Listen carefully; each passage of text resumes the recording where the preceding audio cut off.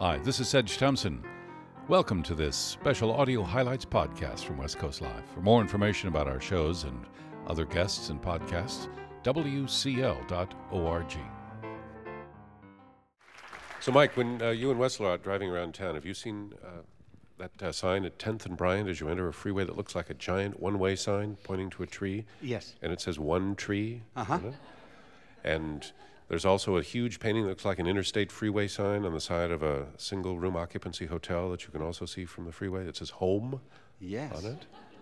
And down by San Francisco Bay, I don't think it's there at the moment, but there was a big green sign pointing to San Francisco Bay that said Indian water. Do you remember seeing that one? I'm imagining I did now. So, yes.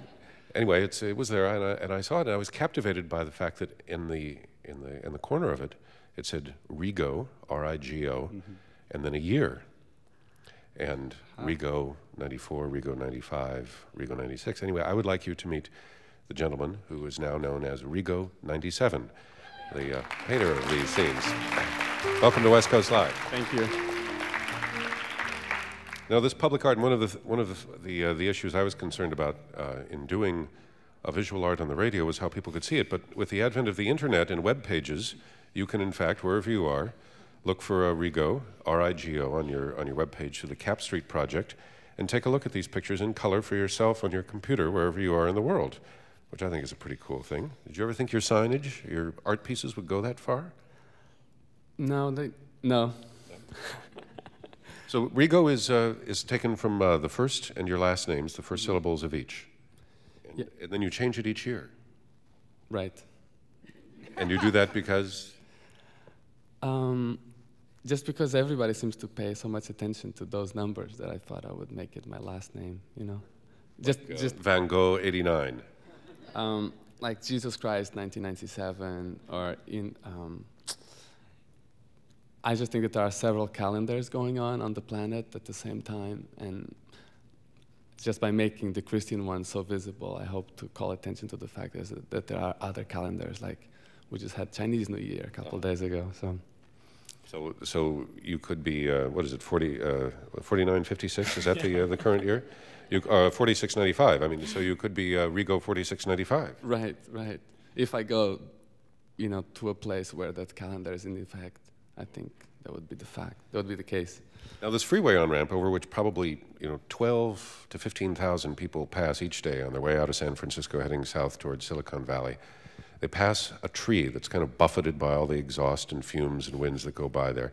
And this sign is 100 feet long by 40 feet tall, something like that? Right. Had you spied this tree and thought about it for a long time? No, the tree it was actually the other way around. Like I looked at the wall, it was a really nice wall visible, but it had this obstacle smack in the middle,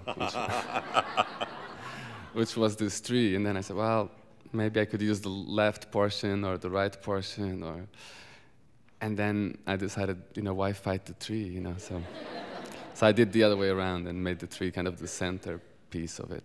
And then you incorporate that great iconography of the one-way sign. Mm-hmm. Let's see. There's this saying that when the wise man points at the moon, the fool stares at his finger. And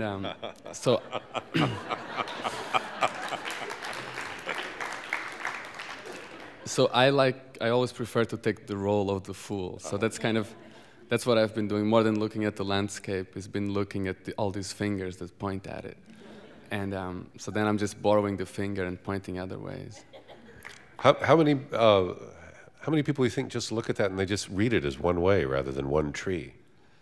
I don't know. One thing that always happens with art is that people ask, what does it mean? And I thought, well, maybe with this one, they won't ask what that means. But strangely enough, I was painting it with my friend, and we were up on a scissor lift, and we hear this really loud honking, and a muni bus kind of pulls to the side, and they, press a button, the door opens, and the driver asks us, what does it mean? What's that about? And we were absolutely baffled. We didn't know how to explain what it was about, really. Now, the huge sign that looks like an interstate freeway marker that says 680 and then home is on the side of a single-room occupancy public housing building. Mm-hmm. There was a bit of a controversy when it up. Somebody in the city said that's actually a sign because it has words, it's not art, and you have to remove it.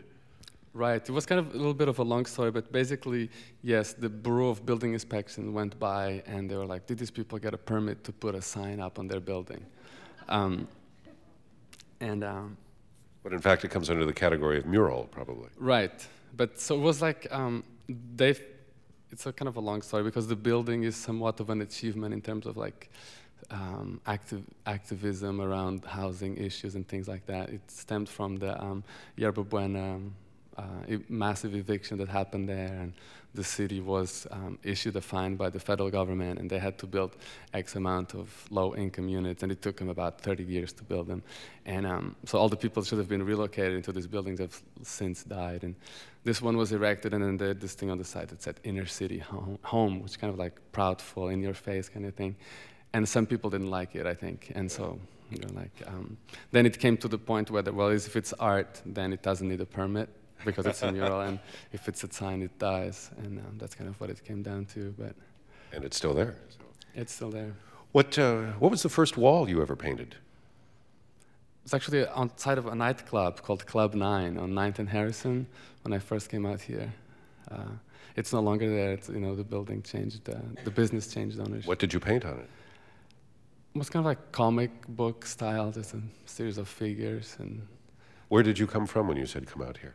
From Madeira Island, Portugal. Was there a Euro Disney near there? No, that was it. Madeira, you left Madeira, the beautiful island of Madeira, to come here, the home of the poet Robert Graves. Yeah, really? I didn't know that. He's no longer there, he's deceased, but that's where he lived. He said he liked the Mediterranean climate because it slowed his brain down, and when he was in England, the cool temperature made his brain work too fast.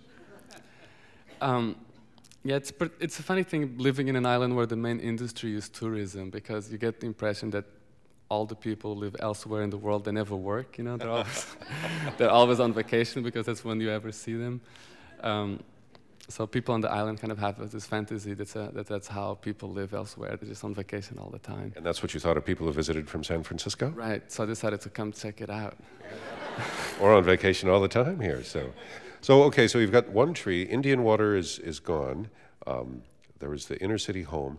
Do you have another project? There's one on 5th and Folsom that's not quite as visible because it's when you're going down Folsom Street, it's behind you, but it's one that says extinct, and it's on behind a Shell gas station. And it looks like, what, an exit sign or something? It's more like a warning label. It's yellow and black stripes, and it's on the side of like a residential hotel. And it's visible from the freeway, but not quite as visible as the other one. That's a very interesting way of, I mean, so many artists would do anything they could to get into a gallery. All of your work is visible, and it's on the outdoors, and people can see it speeding by in just a glance. That's something that I'm really concerned about, is the fact that art be more accessible. And even though I think artists do get kind of a bad rap for what they do, I think part is also on our shoulders, our responsibility to make it more accessible. And I also think that whatever is up on a city at any given time kind of represents what the culture of that city is to a certain extent. Like if we landed on a UFO in Rome, we'd see those sculptures at that time, and if we landed here now, you'd see mostly Marlboro Man and things like that. And I think it's nice to have other voices up. Is there another project you're working on? I'm working on, yes, but, So we'll see it at some point. Yes. Do you work in secret, like at night or on early Sunday mornings when few people will see you? Not really. Mostly just avoid the rain.